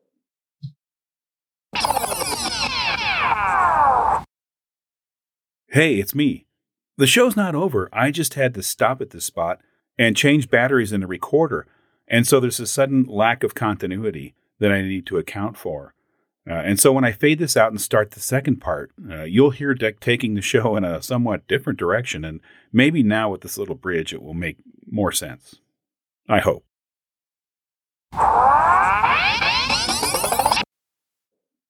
Song about Jake back in the 1950s.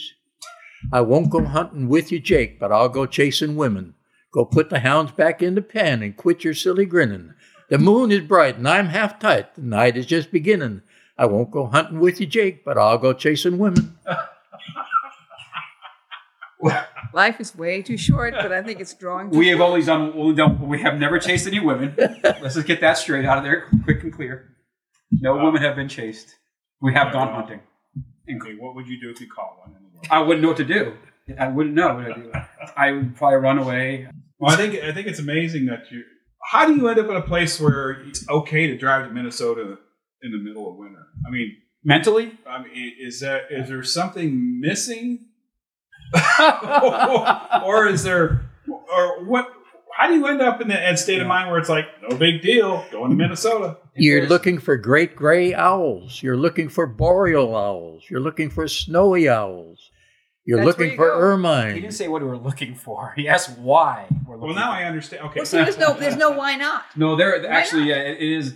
I will say it's a lot of. He has to convince me every year to do it, or times we've gone. But once I'm up there, I really do enjoy it. It's entirely the opposite of herping. You couldn't be any more opposite. It's you wake up in the crack of dawn and you go herping. You go birding. Sorry, that slipped. And you come back way before dark, or like just before dark, which up there dark is what, 4 o'clock. 4 o'clock, Yeah. right? And you're back in the hotel sleeping at like 5 o'clock at night.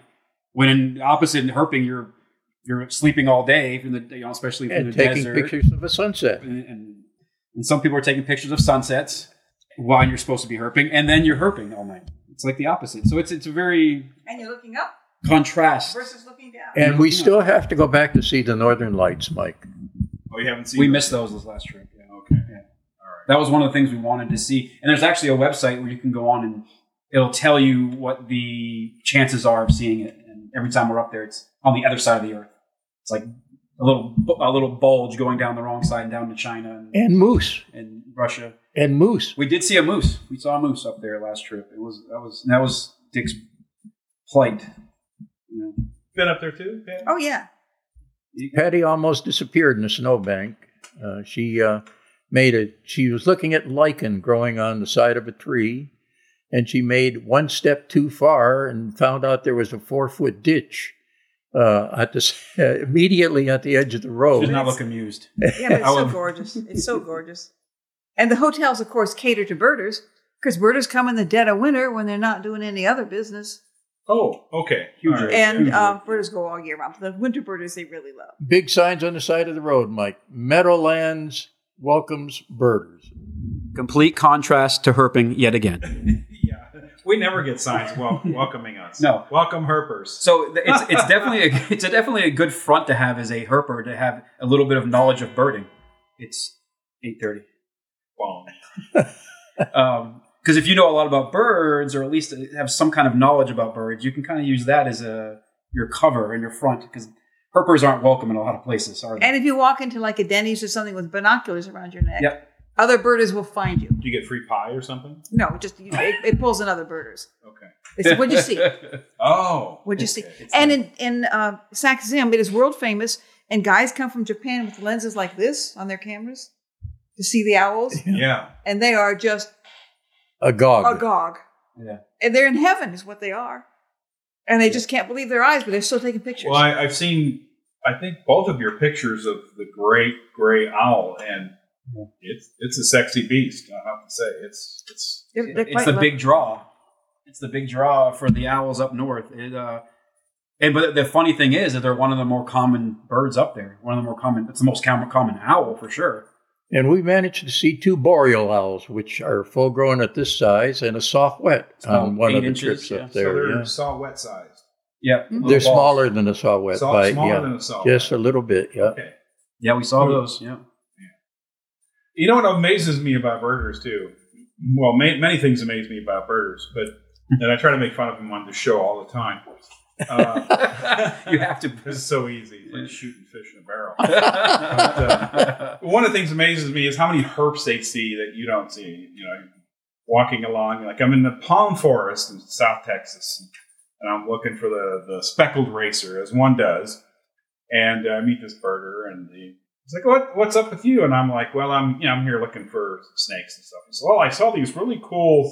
They call them a speckled racer." And I just sat there for 20 minutes and watched it forage along the bank. It's right over there. And of course, when I get over there, the snake is, Long gone. Oh yeah. Yeah. So, They do see a so I lot. told him, well, I saw a great gray owl. Just down the roadside. and he had a couple sawwets on his shoulder. It was- Right. For them, that would be poking the bear. Yeah. One time, I ran into a guy also at Santa Ana, which is the one down on the border. Yeah. Yep. I ran into a guy down there, and he asked me if I'd seen anything cool, and I meant to say, yeah, I saw a couple Harris hawks, which are Harris are the big rusty red things. Right. They communal hawks. They have gangs. You can be in the Harris hawk gang. And what came out of my mouth was zone-tail hawk. I don't know why. But I meant to say That Harris. caught somebody's attention. You got it. You got some eyes. And I thought he was going to wet himself right there. and he's like, what? And his voice went up an octave, and he was like, what? Where? Well, and I'm I'm so sorry. I meant Harris hawk. And the look he gave me, I'm glad he didn't have anything sharp, because I think he would have poked me. I think he would have punctured me with it. He'll see Harris Hawks across the street, maybe, right? Oh man. Oh, you get him here? No. Not here? What's the occasional hawk we see there that's always so low? It's always so low. Like Marsh hawk. Marsh hawk, maybe. The red, the harrier. Harrier, there we go. Yeah. Sorry Oh, about here, that. Marsh hawk's a Sorry. hairy. Yeah. See, that's me. And when I open my mouth around birders, they give me this disgusted look, like, oh, bro. Are you sure that's what you saw? But you can understand how they feel because you feel the same way about reptiles.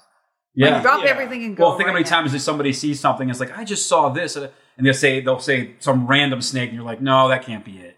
No, but it looked like this. That's what I saw. It was a rattlesnake, 6 feet long, and it's a garter snake, 3 inches long. That's fair. It's the same thing. Right, it's the same thing. Right. Confusion. Well, I want to say thanks to Dick and Patty and Jake, all three of you, for sitting down with me. And Dick, I know at the beginning of this, you when I talked to you on the phone, you were kind of wondering what we might talk about. So I think we managed to talk about a few things. So You're Well, good though, Mike. whether you like it or No, not. So. you're We, we did. You managed to make him regurgitate a few things. So Owl pellets. yeah, they're out. Now that would be a trick. That would be a trick. Oh, well, I'll blame it all on Jake. I got broad shoulders. But thanks again, guys. I appreciate it. We enjoyed it. Thank you for And you're in coming, town Mike. till Sunday? It's been Yeah. great seeing Cool. you. Well, I hope I get to see you again. Across the street on Saturday, you said? No, When you he's go- going to be Tomorrow. looking for Tomorrow. tomorrow across the street, and then the Hognose on Saturday. Is it? Yeah, we're going to be Oh, cool. I doing hope it's the a- October thing. I hope it, You're I coming hope it too. works. I'm getting Dick to come too. So we can all go. What do I meet you up by there? I'll or- pick you up or something. We'll pick you up. We'll make it work. Sounds like fun. It'll be a fun trip. But it's Well- great to talk to all three of you. I mean, Well, it's fun it's just, to bounce stories off each other. yeah, that's the thing I love Yeah. about it is Yeah. everybody's got a perspective, and it's fun to hear the other side of the story. Boy, we had some great times in Peru, didn't we? Oh, Yeah. Unbelievable lifetime stuff. Going back soon. hopefully. Yeah. Hopefully, everything. I pans think out. things are straightened out down there now. Yeah, It's so you'll be going back. I think January. I'm scheduled to go back in January, so Yeah. let's see how it goes. Fingers crossed, dude. Yeah. Have you got a crew or a group together? Or Yeah. Yeah. So we canceled last year's trip, so most of the people from last year are Oh, super, coming this year. good. Good. So Yeah, good. good. And some of them are some of my local buddies from Illinois and Indiana. And, Oh, perfect. Are herpers? Or? yeah. Good. So going to bring some of those guys are coming You know, down. open their horizon. Yeah, that's the fun part too. Is having people come down there and their minds just sort of. Well, like with Rick and Pauline, them loving insects.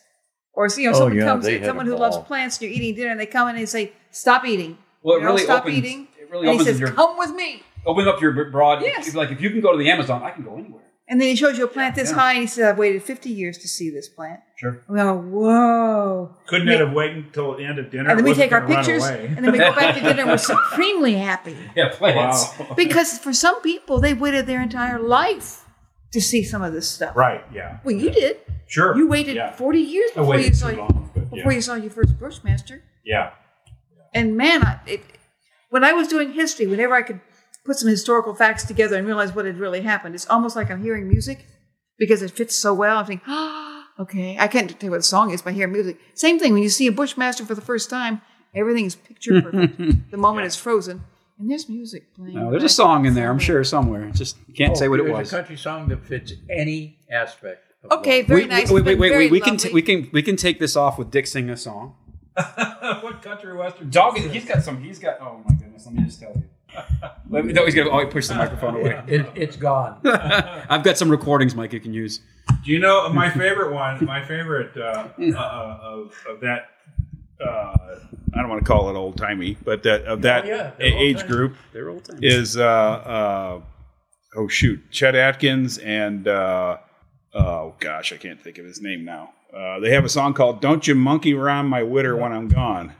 You know that one?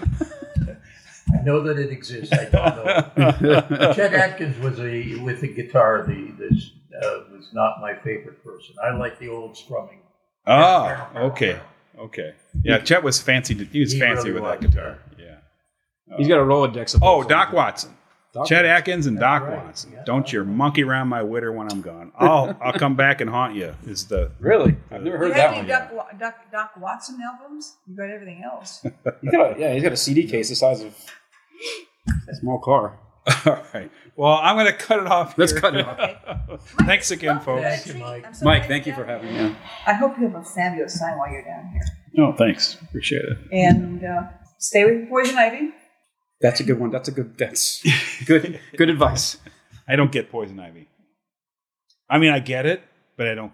He understands it, I understand but doesn't it. get I don't it. get it. One of us used to not get poison ivy, and then one of us became extremely allergic to poison ivy. I hear haven't that. had it in the last couple of years. Remember Poison Wind in the Keys? I'm disappointed. Coming out of the poison, looking for those key ringneck snakes coming out. And you didn't know the poison was. I didn't know it was there, and I was bushwhacking through the stuff, like swimming through it. I come up, then a week later, I'm covered head to. I had to miss school because I was covered head to toe in poison wood blisters. Oh, is that Manchineel stuff? Manchineel. Manchineel? Yep. Yeah. Poison wood. Yeah. And that's the stuff what would they do? They'd bury the Native Americans down there Natives would used to, yep. bury their enemies below it. And when the rain would rain, that sap would drip down onto them and it would burn them. It was just, it was a horrible way to die. Or at least I can relate, believe me. So you've got some poison wood on you. Mike, you want to see the Got a funniest lot of thing in the poison. world? Do you know that this guy can levitate? No. We were over in Bimini, and Jake, we were looking for Bimini boas, and all of a sudden I hear, ah! What in the hell is going on? Jake had managed to find a 4-foot high All of 4 feet. all of 4 feet high hill of fire ants. Oh my gosh. And break through the surface, and he was down up to this deep in fire ants. Couldn't get out. And he couldn't get out. I couldn't get out. And Dick, instead of helping me, You were up to your. Yes. it was like It's very a soft. bush hill where they dumped a bunch of cuttings and shrubs, and the sand was on top of it. So almost to your armpits. Yeah, it was down to my belly button at least. And it was wonderful. Well, he was just laughing the entire time. Instead of helping me, instead of going, "Oh, Jake, let me throw me a stick, something." No, he was like, "Oh," keeled over, laughing at me, and I'm just trying. And of course, as I scramble to get out, I'm on my stomach, and there's ants on my head, and they're all over me, and I lost my shoes. Your shoes are in the anthill? And I didn't go back and get them. They stayed there, probably still in that You anthill. wonder why I take Jake on trips? It's a never-ending source of hilarity. Jake, what'd you do? Did you just brush them off like crazy? Oh yeah, like crazy.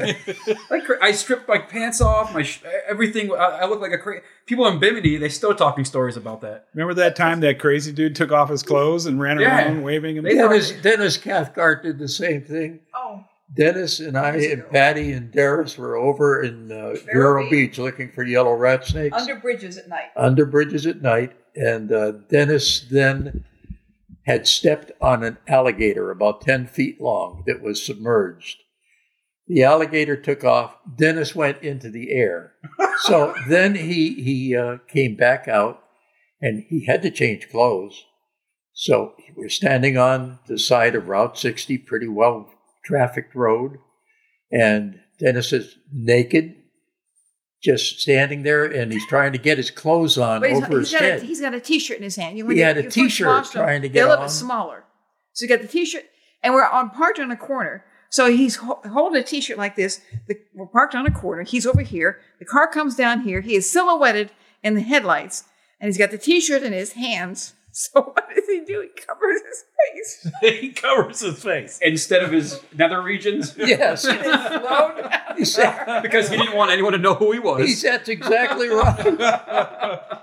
Actually, I think that's pretty smart. That's like a By the way, Dennis is just writing a fantastic book on herping. On his and- adventures. Really? Yeah. That's going to be Oh, nice. wow. Yep, He should be at Kanapa this weekend, maybe. I doubt it. Oh, he doesn't Oh, travel. there's They a don't go there Botanical anymore. Gardens Festival this weekend. Yeah, in case you like plants. We can do a Scoochalitis I can- story. They can't Scoochalitis outrun me, show. so Well. yeah. And Mike, our friend Mike, will be there with his ice cream truck, probably. I don't know. Life is fun. Life is fun. Yeah. There's too many. We have a lot more fun than some people. You could make fill this up stuff about you could fill up about 16 of those devices with all the stories. That was a good one. I thought we were done, and that one just kept There- coming out. oh my Yeah. goodness. I'd never heard that from you, Jake, about the ants. That was a fun one. Oh, I love it. Bimini was a fun. That's bad. Jake, did you break out in pustules? Oh yes. There were. I was little white dots all over me, and it was very uncomfortable for a long time. Our first date, Dick took me into the storm sewers of St. Pete to look for Amphiuma. He's and a I thought- romantic fool, isn't Well, he? frankly, I thought he was probably the most interesting person I'd ever met. There you go. Okay. And after we were an unsuccessful trip, but having seen the movie Them, remember the ants in the storm sewers of L.A.? I am really careful about that storm sewer, and I'm listening for those ants. You knew you had to keep her. You remember this about the movie Them? The sound the ants made Yeah, the Yes. Pacific tree frog. was spring peepers. Well, yeah. Well, I Yeah. was still. So 3 days later, we obviously got back out of the storm sewer safe. 3 days later, I've got these little pustules all over my legs. I'm thinking, that water was really dirty. But it's fire ant bite. My first experience with fire ants. But yeah, I thought it was a romantic fool. That is the best first date story I've ever heard. Oh, yeah. If you want her, then you must take her somewhere she's never been before. Mamas and papas. Oh gosh. Yeah. Long engages won't get you where you want to go. Words of love, so soft and tender. Yes, dear. That's going to be in your mind all night. Oh, man. I haven't thought about that for a long time. Okay. Okay. Oh man, the first place Dick ever brought me was looking for Nerodia clarkitiniata. Remember that? And you snuck I up don't to even know what it is. Why would I remember it? Atlantic salt marsh snake into an area where Vibrio, which is the necrotizing fasciitis, the flesh-eating virus, where somebody died about a year later, the same exact spot. That's right. Yeah, and we were But looking. you made it. We made it, and we found the snake. We did. Yeah. And you were stuck up to your waist, and you somehow managed to hit your camera and your bottom part of your camera where the memory card slot was, and you opened it and it fell into the muck. And so you couldn't take a photo of the snake in situ on the branch. Is life too short? On the mangrove branch. This happens. And this is the first time we went, one of the first, it might have been the first time. And at the time I knew, I was like, this has got to be it. Because I know this was hilarious. And I didn't help you either, so. Did you like come from work or something? You were in work clothes or? Oh, entirely. Yeah. So he picked me up in the parking lot at work, and he said, "Do you want to go herping with me this evening?" And I go, "Sure." Well, we didn't have any time to go back to my house, so I was wearing, at the time I worked in a cubicle, and I was Jake from State Farm. I basically had khakis and a collared shirt and dress shoes to go herping out into the salt marsh, and I ruined those shoes. Don't lick a sandstone. And I didn't. I literally. Don't lick. The next day I went to work, I remember I wore those same shoes because that's all I had that were dress shoes, and they were still sloggy and smelled like a dirty mangrove. And it was all worth it. It was all worth it. But yeah, So, On our tombstones, it was all worth it. Jake's shoes have been in some interesting places. Ant hills, I never mangrove. I never keep the same pair of shoes very long. Those pair of shoes are there. They're still there. Yeah, they are. One of them, they're one. Yeah. Well, I threw them. I said, screw it. They can have them both. So and that was like, oh, I want to go herping with this guy because Yeah, I knew that was the time. I knew that was it. I was like, this has got me hooked, and it never. And well, I don't know if that's a good thing or a bad thing, but it turned out to be a pretty good thing, I guess. We've enjoyed our companies ever since, right? I think we have. good thing you guys live in the same town. That does help. It does help. Yeah. Or it's It's convenient. Yeah, convenient. Yeah. that's what he says. He's like, you're convenient. That's what he tells me. Not since you moved, though. You're becoming more inconvenient all the time. Dick. Yes, I know. Okay. All right. Anyway, I'm sorry we just kept blabbering here. Part of the fun. Quite all right. Thanks again, folks, and we'll bring it to a close now. Hey there, me again. I had so much fun recording this session, and I want to thank Dick and Patty and Jake for making it so. And thanks to Patty as well for the delicious cookies. And just to be serious for a moment, I love my part-time Peruvian herp guide gig, and I just want to again express my gratitude to Dick for making that happen. Working as a guide has enriched my life in so many ways. I can't begin to tell you. I've made a lot of friends along the way, and I've had so many great adventures. So thank you, Mr. Bartlett. Much appreciated.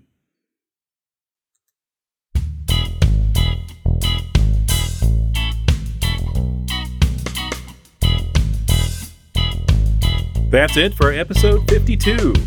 Thanks once again to Dick and Patty and Jake for one super fun evening. It was so good to see you all again. And thanks once again to Alicia Ballard for supporting the show. And thanks as always to all of the So Much Pingle patrons. And if you would like to kick in a few bucks, you can do so via Patreon. Just go to patreon.com/SoMuchPingle. And So Much Pingle is just one word. And you can also make one-time contributions via PayPal or Venmo. Just drop me an email to somuchpingle@gmail.com for more details. And don't forget that you can find all of the recorded episodes and show notes at somuchpingle.com. And you can also join the So Much Pingle Facebook group to follow the show and interact with me and some of my guests. And last but not least, you can reach me directly via email at somuchpingle@gmail.com. I would love to hear from you. And until we meet again, please take good care of yourselves and don't forget to herp better.